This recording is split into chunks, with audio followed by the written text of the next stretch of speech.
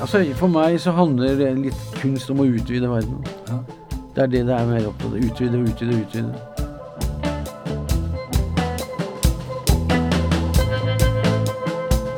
Du hører på Flygel i Myra, en podcastserie hvor jeg, Kyrre Andreassen, snakker med forfatterkollegaer om hvorfor og hvordan de skriver. I dag, Ole Robert Sunde.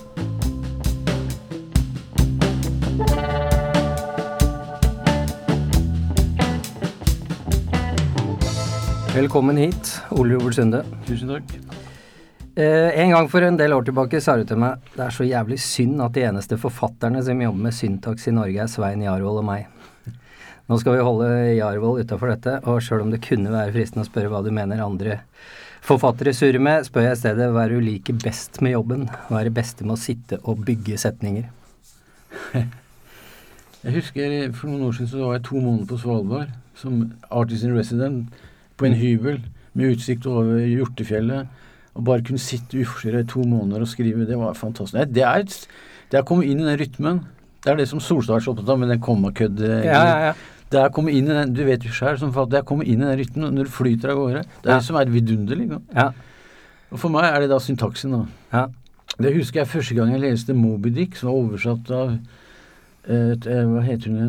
Hun lektor på 50-tallet. Hun hadde tatt bort alle semikolon, slik at den svære valen var jo i syntaksen. Ja. Den var borte. Hun ødela for meg hele boka. Ja. Men nå oversettes til han Bjørn Aamodt. Nei, Bjørn Alex Herman. Ja, Herman. Der går den av gårde som den skal. Og det en fantastisk rar bok. Altså. Ja. Semikolon, det kommer jo innom etterpå, okay. For det jo glad i. Ja. Men skriver du setningene da intuitivt, eller har du en plan? Jeg hadde en plan før, men det har jeg ikke lenger nå, så nå det bare intuitivt. Før så kravda jeg veldig mye. Den boka som kom ut i 2009 som et naturlig småtteringe, den skrevet altså 3 ganger, slik at det var et manus på kjempesvært. Ja. Nei, nå skriver jeg rett inn.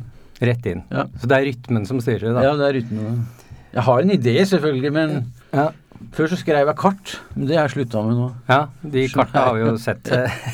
Men altså når du da tenker rytme, lengden på de ulike ledda, innskutte bisetninger, du da opptatt av noen variasjon der, eller det trumfer rytmen absolutt alt? Ja, men det har skjedd noe. Jeg skriver enklere nå.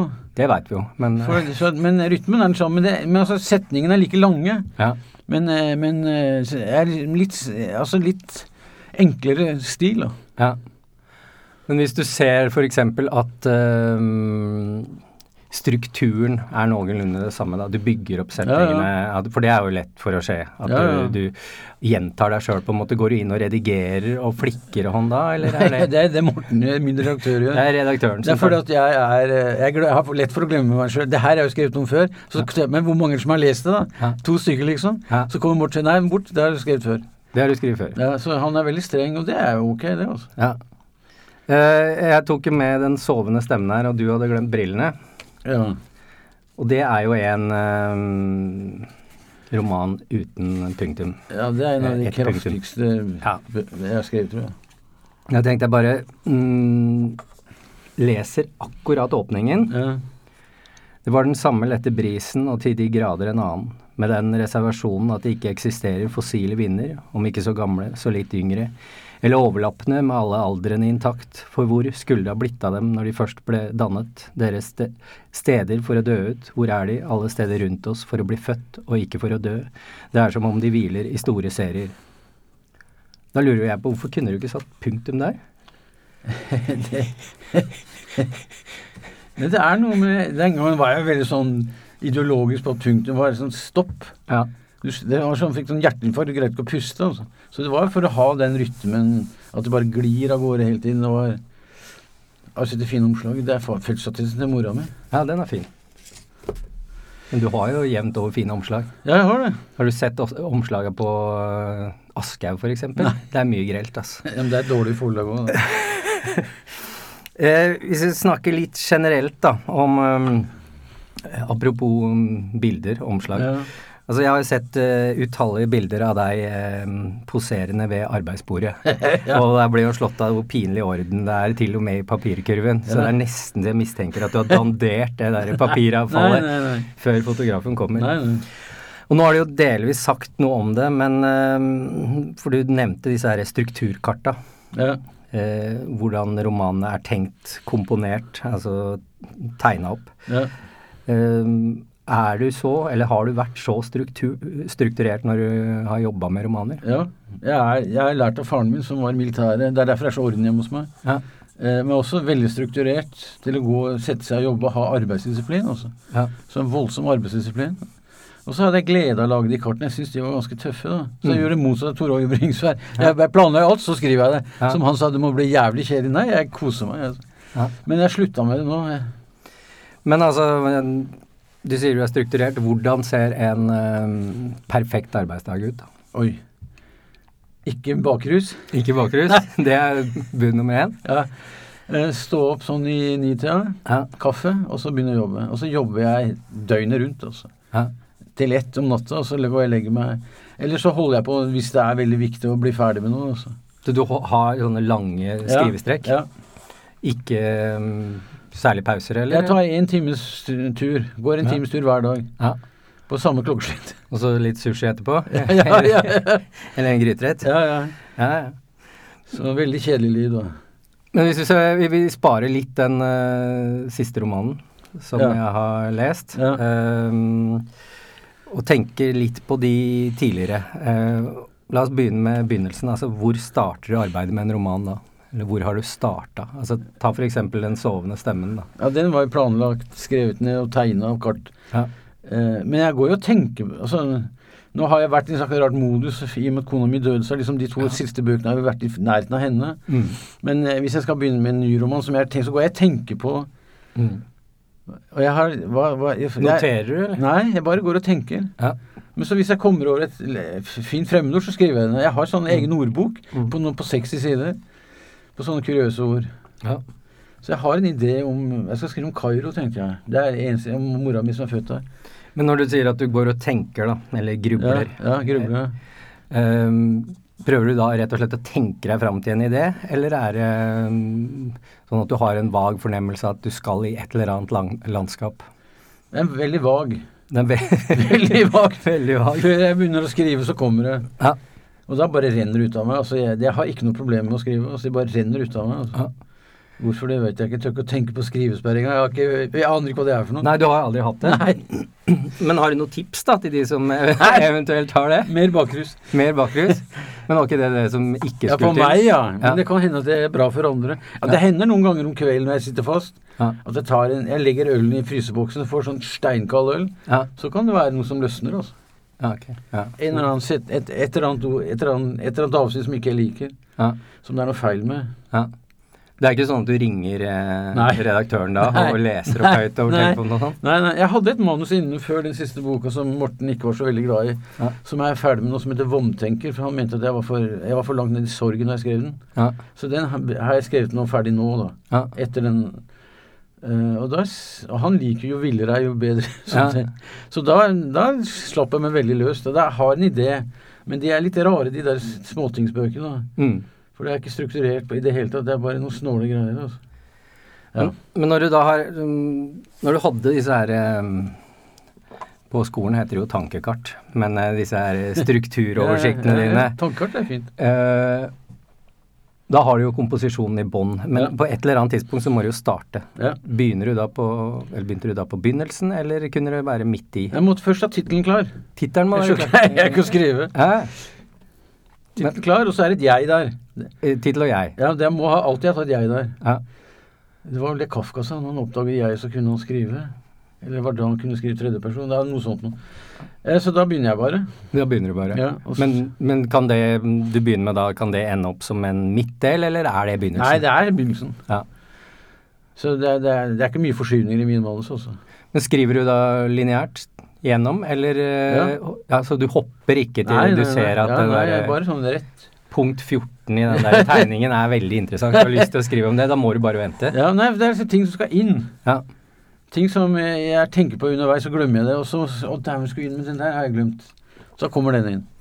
Men er det, grunnen til at du da skriver lineært, er det fordi du skal følge den bevisstheten da, eller det jeg hele veien? Ja, det er en slags struktur i kaoset, på en måte. Ja. en slags omvendt logikk, altså ulogisk logikk, og det det jeg jobber med da. Mange av de ideene har jo vært knyttet til form, da. Det har jo vært store reisverk. Ja, selvfølgelig. Hvor mye av det har du vært sånn låst da, når du har laget kartet ditt og formen, har det vært mulig å rive ut en vegg og bytte ut med noe annet, eller? Nei, det går ikke. Det OCD, det der. Det er det som er problemet. Hvis Morten river en vegg, så må jeg begynne på nytt igjen. Så jeg må være så smart at han ikke skjønner en dritt. Ja. Men stryker du mye? Nei. Stryker Morten mye? Nei. Vi kan jo si at Morten Moi, det redaktøren. Ja, nei, jeg stryker ikke mye. Jeg bare sier, det avsnitt der, det må du ta bort, det var for dårlig skrevet. Så da gjør jeg har ikke noe problem med å rette meg etter det. Altså. Nei, du hører på han? Ja, alltid. Men andre lesere, bruker du mange lesere underveis? Nei, ingen. Ingen? Nei. Bare han? Ja. Og han får det først når du anser det for å være ferdig? Ja, jeg sender aldri sånn hisen og pissen, altså. Nei. Alt rett inn. Ikke noe sånn dritfornøyd med en utlegning om Bach eller noe? Nei, der er folk forskjellige, har jeg skjønt. Ja, Johnny Hallberg sender i sånne halvferdige greier. Han gjør det, ja. Ja, og så får han tilbake igjen, så må du begynne på nytt igjen. Så det er forskjellige måter å gjøre det. Jeg må ha veldig orden, altså. Ja. Så greier jeg ikke. Hva tenker du er motoren i disse her romanene dine? Det er et godt spørsmål, altså. Hva er motoren? Ja, det er setningen og rytmen, det er det som er det viktigste, altså. Ja. De er jo knyttet til han grublebunten i teksten som ikke... Ja. Det har du helt rett i. Ja. Det er ikke så mye innhold for... Men etter hvert så har det blitt fortellingen blitt viktigere og viktigere, og så har skjedd noe et skifte, da. Ja. Så... Og det der...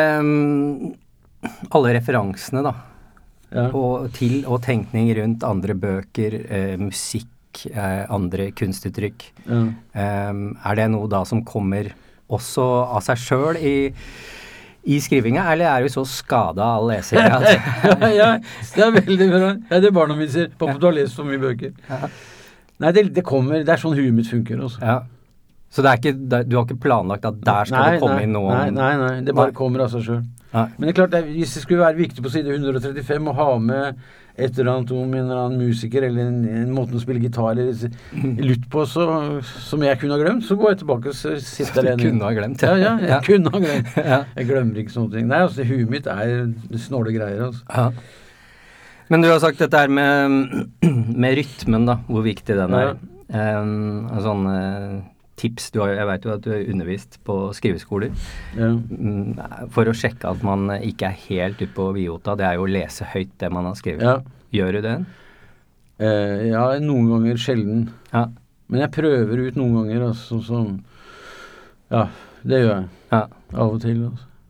Oppdager du noe da? At det er noe som skurrer, eller flyter det helt? Flyter som faen. Det er ikke noe problem i det hele tatt. Nei. Jeg er så veldig avhengig av Morten og hva Morten tenker og sier og ser, selvfølgelig. Det er veldig vanskelig å si seg selv utenfra, altså. Går dere mange runder? Altså når du da har sendt inn? Ja, denne siste boka gikk vi 4 runder, det er veldig mye for meg. Vanligvis går vi bare 1 runde, men den jeg føler meg den gikk vi 4 ganger, altså. Men den var veldig rotet også, altså. Med vilje skrevet veldig vilt. Ja. Så han sa det var det rareste manus han noen hadde lest. Og da snakker du om Jeg føler meg uvel? Ja. Jeg kan jo skjønne hva han mener, for du har jo det er ganske tidlig. Jeg-personen sitter jo på toget til Kongsvinger, og så helt ut av det blå så da flyr landet til London. Ja, jeg vet det. Den er litt rar der også. Ja. Men jeg ville lage en sånn idiosynkratisk gal sorgebok. Ja. Så det var meningen med det, for den Penelope-boka er veldig forsiktig og veldig pen og ordentlig, så jeg ville liksom dra til litt også. Men kjenner du, er det en sånn trass mot vanlig komponerte romaner når du tar det der plutselig bruddet der? For de fleste lesere vil jo rykke til. Ja, nei, det er mer sånn, jeg tenker sånn, når jeg så et intervju med han tyske maleren som har vært på Astrup Fearnley, nå har jeg glemt hva han heter for igjen. Ja, det kommer. Ja.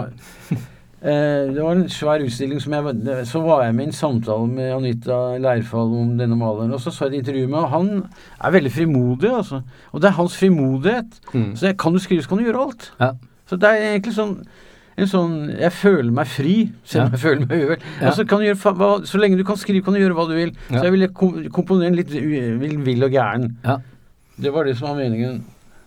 Men det henger jo sammen med at du finner en eller annen sånn fortellerposisjon hvor du føler at du er verdensmester. At du er på et punkt hvor du kan navigere fra i alle retninger, og du kan skape nå har jeg jo vært forfatter over 30 år, så jeg tenker nå er jeg voksen nok til å gjøre hva jeg vil. Altså. Ja, men noen sier jo det blir vanskeligere og vanskeligere da, å skrive. Jeg har ikke problem med det. Nei, ikke ennå da. Plutselig så sitter jeg der og med sånne ark i maskinen, eller gamle skrivemaskiner. Du ser jeg ikke tilbake og bare durer fremover? Nei, han krimforfatteren, han med glassnøkkeren. Som var samtidig med han amerikanske krimforfatteren. Han hadde ark i skrivemaskinen og satt og så på det i 30 år. Fikk ikke gjort noen ting. Nei, der er du ikke. Nei, ikke ennå oppe. Ja. Jeg håper ikke jeg kommer dit heller, for det er forferdelig altså. Men altså, hvorfor skriver du?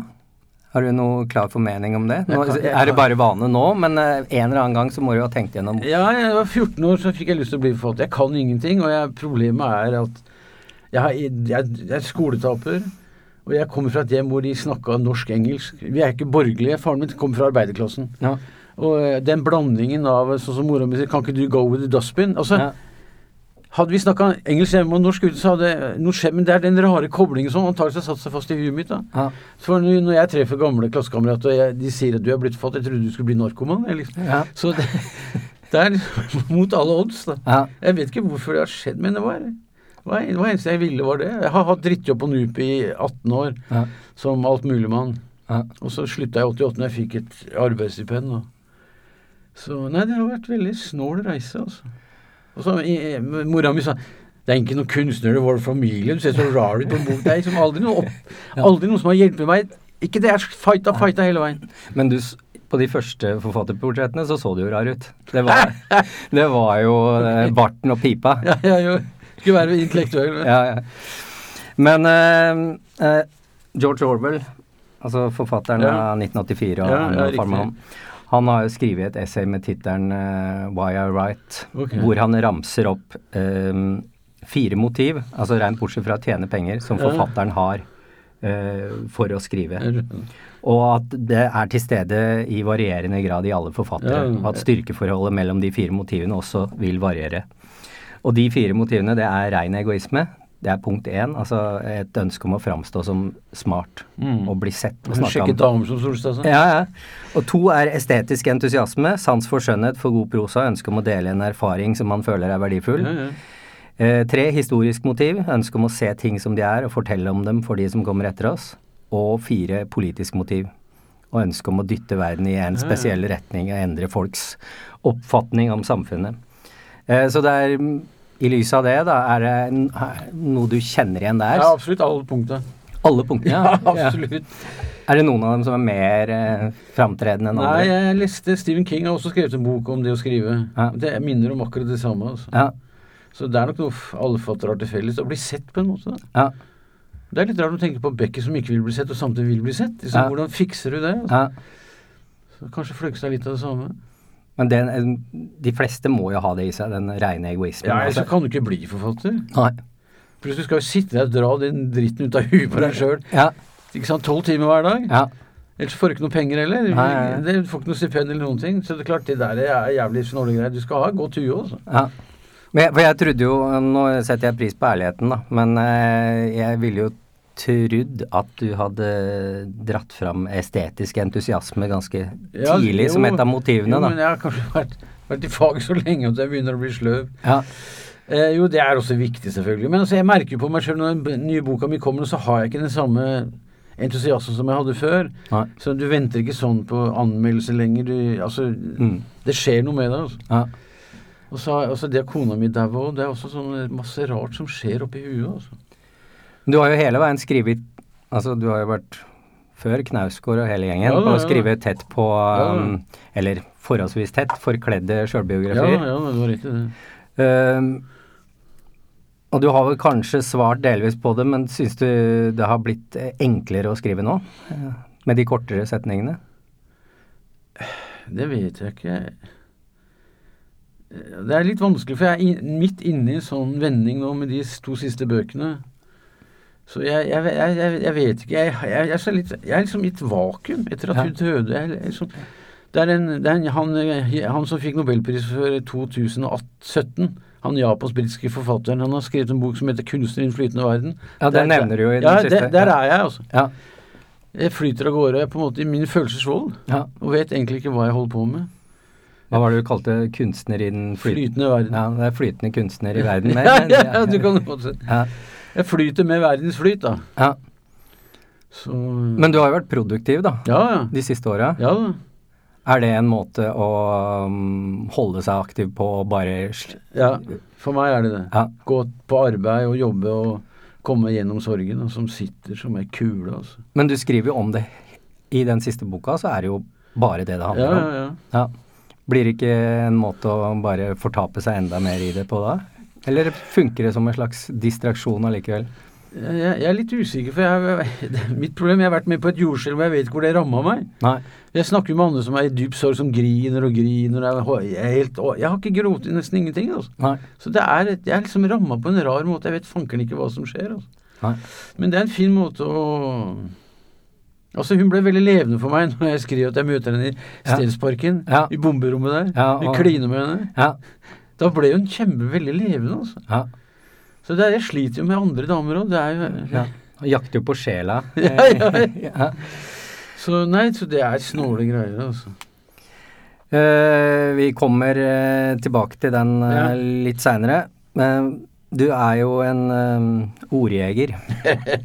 Før nevnte Jarvold, han har jo i Melbourne-forelesningen blant annet skrevet om en gang dere dro på, det er ved fittejakt faktisk, Fittejakt, det stemmer. I Torp og Falks etymologisk ordbok. Og når jeg leser bøkene dine, så er det jo gjerne, det virker som du har nesten forelsket deg i enkeltord eller uttrykk som sånn, det var jeg lurer på om det kan det ha vært en essaysamling eller en roman, det er jeg ikke sikker på, men det var i hvert fall Min Santen. Ja, Min Santen, ja. Den gikk igjen. Ja, helt sikkert. Og For Borgen har jeg lagt merke til den siste. Og Nival var det. Ja, Nival med periode. Det var mye Nival i Penelope-boka. Ja. Hva er det som gjør at du faller for et ord? Er det klangen? Eller det er klangen og rytmen i det. Altså. Ja, så det er ikke etymologien der? Nei, altså. Nei.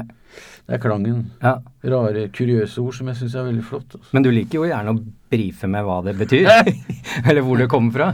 Ikke for å brife med, for jeg er også veldig interessert i det. Ja. Jeg husker jeg har en fin fortelling som Jon Sande, som var direktør på NUPI, fortalte meg en gang. Det var den Røde Armé, Panserdivisjon Røde Armé, som lagde trehjulssykler for barn. Ja. Men de var så tunge at barna kunne ikke bruke dem. Forhjulet gikk ikke rundt, det var for tungt. Ja. Så da er jeg veldig nysgjerrig på hva er det for noe. Det er faktisk skrevet om i et manus som jeg holder på med nå. Er det en sånn småtingbok da? Ja, som heter Vomtenker. Ja. Etter Falstaff. Ja. Så, men jeg liker sånne rare, kuriøse ord og rare, kuriøse fortellinger. Men sitter du og leser ordbøker også? Ja. Veldig mye leksikon og ordbøker. Ja. Og for meg er jo da selvfølgelig nettet fantastisk. Ikke sant? Ja. Bare sitte der og bare forsvinne. Jeg var ute etter hvem som oppfant teposen, og så plutselig hvem som oppfant gressklipperen. Ja. Og så handlevogna, liksom. Ja. Det var utrolig hva som står der. Problemet er jeg begynner å glemme navn. Altså. Ja. Jeg må skrive det. Men er det sånn da at når du er på de der Google-jaktene Gurgling, og du finner et av de orda du faller for, tenker du da at det der må jeg få dyttet inn et sted? Ja, det setter seg i huet da. Ja. Så kommer det inn. Ja, for det er ikke sånn at du aktivt da dytter inn? Nei, det må komme mens jeg jobber. Ja, det må komme som en del av den intuitive flommen. Flommen, ja. Det er det handler om, det er jo den flommen, altså. Det er rytmen. Så jeg skjønner Solstad veldig godt når han skriver om de... Han skriver jo alltid feil. Ja. Det gjør jeg jo det, men jeg retter opp da. Ja. Altså, jeg hører på disse filologene som kan det. Ja. Men at han ble så sinnet, det var litt overraskende at han tålte så jævlig lite. Altså. Ja, du syns det? Ja, jeg synes han var litt prippen. Altså. Ja. Men jeg skjønner hva han mener. Ja. For at alle romanfattere skjønner det. Ja. For du er inne i den spesielle flyten. Ja. Og så setter han punktum som snakket med noen. Han puster litt rart. Han snakker litt rart, så han har rar kommasetning. Ja. Antageligvis når han skriver da. Ja. Men du følger korrekturavdelingens råd? Ja, jeg gjør det. Ja. Gjør alltid det. Ja. Og de veldig flinke, altså. Ja. Så, jeg husker før, det var en som het Erik Neshagen som jobbet her, som død nå. Så når jeg med naturligvis måtte ringe en bok som kom i 92, som forsøkte å skrive veldig eksperimentelt da, så gikk jeg til han for å høre, kan jeg gjøre sånn og sånn? Nei, det feil, sa han, men bare gjør det, du. Ja, og da gjorde du det, eller? Ja, da gjorde jeg det. Ja, for da vil du ikke nødvendigvis ha det sånn som det riktige. Nei, da ville jeg bryte det som var riktig, men så han var utrolig god på filologi, altså. Ja. Så bare for å snakke med han, for å høre hvor han... Ja. Så det gjorde jeg. Alle manus mine gikk til han også, etter jeg har vært hos Morten. Ja. Så... det ord du ikke vil ta i, eller ikke vil ha i romanene dine, som vi søler det til? Nei. Men jeg har problem med utropstegnet. Det bruker jeg aldri. Nei, men det jo en vederstyggelighet. Ja, ikke sant? Ja. Men altså, noen ord som komfortzone da, det kan du... Nei, det gjør jeg. Altså, jeg har ikke noe, med noen ord, ikke noe problem i det hele tatt. Nei. Men du smekker gjerne inn en sånn som det heter, eller det gjør jeg. Hvis det en klisjé, eller noe du ikke helt står inne for. Nei, selvfølgelig. Ja. Det gjør jeg nok, ja. Kunne du skrive en tradisjonell roman da? Nå kan jo kunne bety to ting da. Hadde du vært i stand til det, eller hadde du hatt lyst? Jeg tror den der du har her nå, Calypso en slags forsøk på å skrive en normal roman da. Men jeg tenker sånn, hadde du etablert... Ja, problemet med navn, ikke sant? Finne på sånn Håkon Håkonsson, eller... Ja, Ask Brylefot. Ja, det har jeg problemet med, altså. Ja. Så jeg måtte ha et jeg der, eller en tredje person. Mitt navn Ishmael, altså. Jeg har problemer med det, altså. Men jeg hadde sikkert fått det til hvis jeg ville. Ja, men det å etablere da en hovedperson, bipersoner, flytte en eller annen litterær skikkelse fra scene til scene, kanskje til og med en tydelig kronologi, til og med en intrige, kanskje. Jeg skal fortelle deg noe morsomt nå. For mora mi heter jo Chandler. Ja. Så sa jeg til Vandrup, jeg kan kalle meg for Robert Chandler, men jeg kunne bruke nesten noe grining. Ja. Raymond. Ja, riktig. Ja, nei, men du tror du kunne gjort det, men du bare ikke interessert. Jeg ikke interessert i det hele tatt. Nei. Leser du noe av den type roman? Ja da, jeg leser jo din. Jo da, jeg leser masse rart. Men jeg leser også mye den polske dame som har fått Nobelprisen, Olga Tokarczuk. Jeg leser den løperen, den faktisk veldig flott. Altså, hun jo også ganske sprek. Det mange fortellinger i fortellingen, kjempemange. Så nå var jeg ute etter å se om hun greide å avslutte hvordan hun skal avslutte det. Altså. Så jeg imponert av hun gir litt faen. Altså. Jeg liker forfattere som gir litt faen. Ja. Tenker du at hver av romanene dine har sitt eget språk, eller tømmer du arsenalet hver gang? Gud, det vet jeg faktisk ikke, altså. Det det som problemet, ikke sant? Jeg tror jeg har ganske stort vokabular, men på et punkt så gjentar du deg selv, men da Morten der, altså, stopper meg. Jeg gir jo også ut essaysamling, jeg har jo liksom en 600 siders essaysamling liggende til neste år, kanskje. Og jeg skriver jo essay hele tiden. Jeg bruker bare noen dager på et essay. Men han har din ekstra hukommelse da, som husker at det faktisk... Ja, for det veldig fort gjort å gjenta seg selv, altså. Det et helvete når jeg forfatter, altså. Men så han stopper meg der, det jeg veldig glad for, altså. Så, derfor det jeg ville ha deg til å si da, eller, det jeg har tenkt, at ikke bare, og da tenker jeg på den siste boka, jeg føler meg uvel, at ikke bare setningene, men også språket har blitt enklere på et vis. Altså forekomsten av for eksempel fremmedord mindre. Ja, helt enig. Og noe som kanskje litt forenklet da, har sammenheng med innholdet. Altså språket strekker ikke til i møte med døden, eller det som strekker til det grunnleggende enkle språket. Ja, men det var for å ta en utfordring, for at i og med den sovende stemmen, og som vi snakket om, og naturligvis måten å ringe, så kom jeg vel frem til at jeg hadde lyst til å skrive enklere. Altså se på det som en utfordring. Men altså, hvis du kan tenke deg, hvis du har en sånn jevn overflate, men så har du sånne dyp, psykiatriske dyp, som at jeg kan jobbe der. Det var poenget da. Altså, tilsynelatende veldig enkelt, for det skjedde, altså, folk stopper meg på gata etter jeg ga ut Penelope syk boka, for jeg er blitt kreftforfatter, ikke sant? Ikke avantgarde lenger, men kreftforfatter. Jeg for gammel til å være avantgarde. Så det skjedde jævlig mye rart, og så tenkte jeg, dette var jo interessant da. Jeg har faktisk solgt over 4000 ekstra den boka, for meg som aldri selger over 500. Ja, den forrige, Penelope. Så det kjempeoverraskende, altså. Den fikk jo pris, da. Du blitt sånn der allmannseid. Allmannseid. Men nei, for jeg ser jo i den siste så det helt sånne enkle, konkrete sannheter som alt var helt grusomt. Hun kommer ikke tilbake.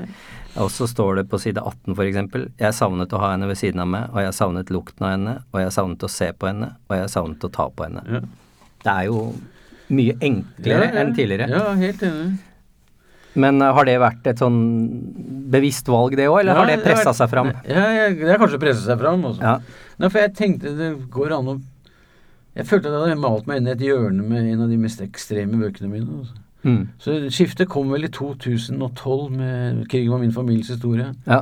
Jeg tror der kommer det skiftet også. Og så markerte du det skiftet med den utgivelsen på Håpress, med Calypso. Ja, det er også et forsøk på å skrive enklere også. Ja, og da sier du jo allerede i starten nå, med disse her gåturene som skal... Skal kortere setninger, jeg vet ikke hvor mye det hjalp, men... Nei, men du hadde, altså i sannhetens navn så hadde du jo skrivet kortere setninger før i småtingbøkene, for eksempel.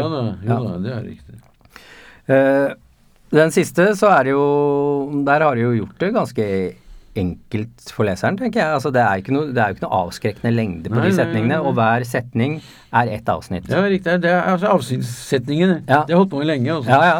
Men den er enda tydeligere, den her, og kanskje kortere avsnitt også enn det var for eksempel i forrige. Altså, det som er vanskelig med boken, det er hoppene. Ja. Det var det jeg sleit, Morten og jeg jobbet veldig mye med det hoppene. Ja. Og så når tid skal få Bach inn. Ja. Han må inn, vet du. Faen, ikke en roman uten han. Men Dante, han må inn. Ja, Dante må også inn. Nei, men det var morsomt å få, for at jeg sto litt eller sto litt stille. Ja. For det forflyttet seg ikke så mye ved alle de hoppene, så jeg måtte få inn Dante for at det skal bli mer flyt i det. Ja. Så jeg tror jeg på side 80 eller 90 kommer Bach inn nå. Ja. For det ble veldig mye som sitter på bussen, sitter på flyet, det ble mye som fører med hakking der også. Ja, men altså, det tar jo ikke lange tida før du har etablert flere steder som jeget oppholder seg på. Det er bussen og toget, altså først toget, så bussen, og så flyet, og så arbeidsrommet, og så på jakt i Stensparken. Altså det er mange steder, og etter hvert så er det jo ikke vanskelig i det hele tatt å orientere seg. For hun, Lotte Konolund, som hadde samtale med under lanseringen, hun kalte det for en page-turner. En page-turner, ja. Det synes jeg var veldig morsomt. Ja. For jeg prøvde å gjøre det litt sånn vanskelig ved at den er litt sånn fragmentert og hoppende også. Ja. Så hvordan en vanlig leser vil oppdage, det aner jeg ikke også. Men en vanlig redaktør ville vel at du skulle skrevet en overgang fra når han er på toget og begynner å tenke på London. Ja. Men det sa Morten aldri noe om. Jo, jeg har gjort en del ting der også, så det var enda råere før. Ja. Så jeg har gjort den litt mer smidigere. Ja. For det er 4 ganger vi jobbet med den, og han synes den kanskje var litt for rå i begynnelsen. Ja. Så jeg har gjort den litt mer smidigere, slik at... og så er det er jo veldig enkel bok, ikke sant? Altså, og det er jo noe med at du har etterstilt det, fordi det står jo... Da flyet landet i London på Heathrow, humpet det helt lydløst. Den lyden som de legger på i filmen er falsk. Flyene lander ganske stille, og så kommer forklaringen. Jeg var i London sammen med mine barn og deres barn på en slags sentimental reise. Ja, så hadde du snudd om på setningen, så hadde det jo vært grei skuring. Men det er jo ikke interessant.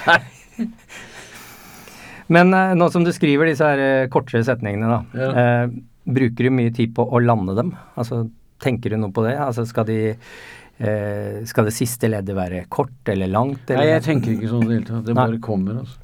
Og ikke om det skal være hard eller myk landing, eller? Nei. Du bare dundrer på. Ja. Men du klør ikke etter å sette et nytt komma da? Nei. I stedet for punktum, eller et nytt semikolon? Nei, det går fint, altså. Ja. Så...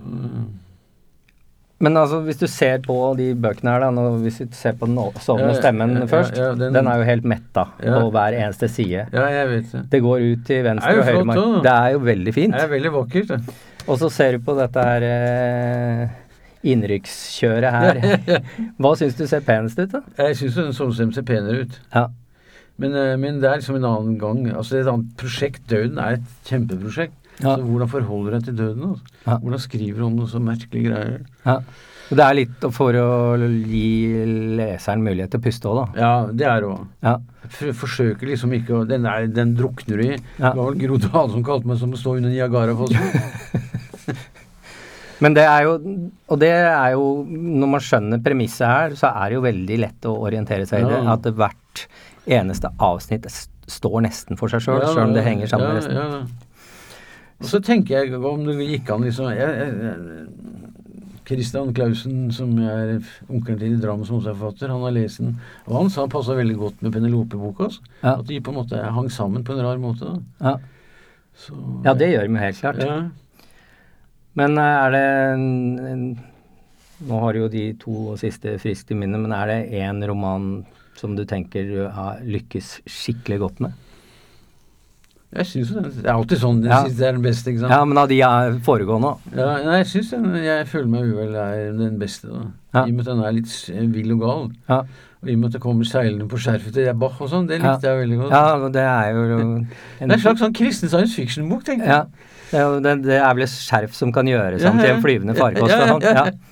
Så det er en slags science fiction, kristen science fiction. Det er første science fiction fra deg, er det ikke? Ja. Ja, nei, men det... Så du vil ikke trekke frem en av de tidligere? Altså noen av... Jeg synes det naturlig smått ring også er ganske ok, selv den er gal, den også. Ja. Og den sovnestemmen og krig og min familieshistorie. Ja, det er mye, men... Men blanklinjer har du ikke begynt med? Nei. Det skal du ikke begynne med? Nei. Det er stygt, altså. Ja, det er kjempestygt. Men det er jo, det kryr jo i alt av romaner som kommer nå, så er det jo blanklinjer. Ja, det er kanskje det. Jeg følger ikke med. Nei, det har du gjort før. Så det. Ja. Men jeg nevnte semikolon tidligere. Ja. Det er du glad i. Ja. Hva er det med semikolonene som åpner opp for muligheter? Ja, for du kan puste. Setter du punktum, så er det litt vanskelig å puste, men semikolon, det er sånn sleipt tegn. Ja, sånn midt mellom komma. Ja, det er sånn hviletegn. Ja. Som jeg liker. Det er en aristokratisk hviletegn, som jeg synes er veldig flott. Og så er det veldig vakkert også med den punktum nede, og så komma liksom svever over sånn krone. Synes ikke det er noe jålete. Det er mulig, men du sier jo alle at det er jålete, så det er jålete. Nei, det synes jeg ikke. Men jeg liker det. Ja. Jeg har jo tenkt at din styrke som forfatter, og kanskje noe som også har blitt brukt mot deg, er nettopp det du sa tidligere, at du er en grublebunt, da. Jålebukk og grublebunt. Ja, du ser et insekt, en støvball, tenker på mora di, og så skrur du på prosakverna og grubler og gnurer og åpner opp for alle innfall. Men så er det jo sånn da at en som har lest romanene dine fort blir slått av det der følsomme jeget. Det er jo et ømskinn av vesen som var for inntrykk og tar inn verden med alle sanser, for så å gruble over det en har sett, hørt, lukta, tatt på. Og siden du da har, de blir jo presentert som en slags selvbiografier, er det slitsomt å gå og handle brød på butikken? Nei. Så følsom ut i verden. Nei, men jeg går bare og grubler og ser og tenker og lurer og... Ja. Det gjør det. Jeg lever jo som jeg skriver. Ja. Det er sånn huet mitt er. Ja. Det er en grublemaskin, altså. Ja. Så... Og det er ikke vanskelig å tøyle den da, når du nå skriver kortere og ikke har de der lange grublerekkene, hvor du mer må gruble konsentrert. Ja, det er mer sånn at jeg grubler som jeg skriver. Ja. Jeg har skrevet så mye nå at jeg gruer som jeg skriver. Og jeg har også tenkt mye på Ulysses og Steven Dedalus når han går langs stranda der og grubler. Ja. Altså det flotte partiet der. Ja. Som jeg har skrevet et essay nå som kommer i vinduet om Odysseen og Ulysses. Ja. Som tar for seg akkurat likhetspunktene og forskjellene. Ja. Så det er en måte å være i. Altså for meg så handler litt kunst om å utvide verden. Altså. Ja. Det er det er mer opptatt av. Utvide. Det er da det blir kunst, synes jeg da. Det må jo være godt skrevet også. Jeg tenker på Rimreid sine dikt. Jeg er på en måte slekt med meg, bare at jeg går mye lenger enn han. For det er en utvidelse her som jeg synes er praktfull. Altså, de der St. Petersburg-dikta hans i den første diktsamlingen. Det var utrolig flott. Altså. Ja. Så jeg har veldig sansen. Og så liker jeg det korte greiene til Tone Høydebø, som er mye smalere, men samtidig forsvinner til siden og ned. Ja. For det er tenkedikt. Altså. Ja. Så jeg har veldig sansen for Tone. Altså. Du er mer opptatt av å tenke enn å føle i begge deler. Du er blitt mer følsom i... Ja, men det er sånn... For den var tenkt bare som en følebok. Ja. Går an å skrive bok bare på følelser? Det var sånn jeg tenkte. Ja. Hva gjør du med språket da? Ja. Jeg skriver nå på et essay om Bach igjen da. Som Brandmyrkonsertene, jeg tar for meg alle Brandmyrkonsertene, de 6 stykkene, og så hører jeg på, så tenker jeg, går det an, det jeg kaller for følelytte, går det an å føle? Det var jo en type sånn der ordkonstruksjon du liker godt. Ja. Går det an å føle... Viskesnakke. Ja, men går det an å føle på musikk? Har du kommet til noen konklusjon? Jeg holder på med noe, for jeg tenkte det skulle bli en 50-siders lang essay. Ja. Som jeg skal bruke veldig god tid på, samtidig som jeg hører på Bach, og så skriver jeg. Du nevnte jo Solstad i stad, og han har vel sagt at han til sin egen ergrelse foretrekker Proust foran Joyce. Det gjør ikke jeg. Nei, du gjør ikke det. Nei. For meg er humor hos Joyce fantastisk, og så plutselig er jo alt engelsk. Ja. Så den engelske humoren, den synes jeg er stor. Jeg synes Joyce er en fantastisk forfatter. Altså. Han fikk et intervju en gang. Hva gjorde du i den første verdenskrig? Jeg skrev Ulysses. Du bør ikke dra i krigen nå. Nei. Men han er husguden da, sammen med, for å ta dem nå en gang for alle. Ja, det var veldig mye Claude Simone-periode. Ja. Og boken Veien fra London og historie og Les Chirurgiques, Sigd og Sverd. Men jeg har ikke noe sånt for Beckett, altså. Nei. Ikke det hele tatt. Blir det for det blir for tamt og kjedelig. Ja. Mens Joyce synes jeg har Proust. Jeg liker jo Proust veldig godt også, da. Ja. Og Claude Simone. Det er de tre? Ja, det er de tre. Ja. Så, jeg synes Joyce går utenpå alt omtrent, altså. Ja. Men da er det først og fremst Ulysses, da? Ja. Nå kom jo en oversettelse av Finnegan's Wake, da, som den der gærne Leif Høghaug, ja. Jeg har lest det som stod i vinduet, det var jævlig flott, altså. Ja, det var tøft, ja. Fjukket som funkeren, altså. Ja. Så, nei, for meg er Finnegan's Wake sånn, du kan godt si at dette her, jeg føler meg er nattsiden av Penelope er syk, som Finnegan's Wake er nattsiden av Ulysses. Ja. Men det å sitte der og finne på alt det tullespråket, det er tull, altså. Ja, det er tull. For meg er det tull, funker ikke i det hele tatt. Nei. Jeg husker vi var, bare for å si litt mer om Joyce, vi hadde sånn, han Frode Saugestad, som egentlig ikke er noen forfatter, men som er god til å organisere, organiserte Bloomsday på Litteraturhuset for noen år siden. Og Jan Grønli leste nest siste kapittel, vannkapitlet. Han leste i 4 timer, altså. Ja. Og jeg satt og leste samtidig, og det som skjer er at Julius Bloom blir jo en enorm karakter, altså. Ja. Mye større Steven. Altså, virkelig en kjempekarakter, altså. Og det var veldig flott å høre lese opp. Ja. Det var utrolig flott å være med på, altså. Men er det en bok du stadig leser på nytt, eller? Ja, jeg leser den igjen og igjen. Ja. Både på engelsk og på... Det kommer til en ny dansk oversett som er mye bedre enn den norske til Angel. Altså. Ja. For Angel, han gir jo faen i sånn... jeg snakket med han som oversatt til dansk, som heter Karsten Sand Iversen. Og han når det står i neste kapittel, så er det jo semikolon. Det gjør han. Angel gir totalt faen. Ja. Eller når han skriver i det der Solens okser, der prøver jo Joyce å skape sånn kaudervelspråk fra begynnelsen av engelsk, sånn år 0 før Kristus omtrent, til sånn moderne engelsk. Ja. Angel gir totalt faen i det. Altså. Bryr seg ikke noe om det i det hele tatt. Så... Men du har aldri hatt lyst til å oversette selv i noe særlig grad, da? Jeg gjorde det en gang, det ble en katastrofe. For vinduet, det var et dikt av Hugh McDermott, som er sånn Joyce-ianer han også. Ja. Det ville ikke Jan ha, så Kjell og Kari Risvik måtte ta det, men det ble jo mer pent og pyntelig. Ja. Min årsett var mye villere. Du beholdt semikolon, hvis det var det der? Ja, det husker jeg ikke. Det var et langt dikt fra en bok som heter En full mann ser over tistlene. Ja. Men det var det? Ja, det var det. Ja. Nei, jeg er ikke noe oversetter. Altså. Det overlater jeg til de som kan det. Helt avslutningsvis, det har blitt sagt, og antageligvis er det du selv som har sagt det, at du har absolutt litterært gehør.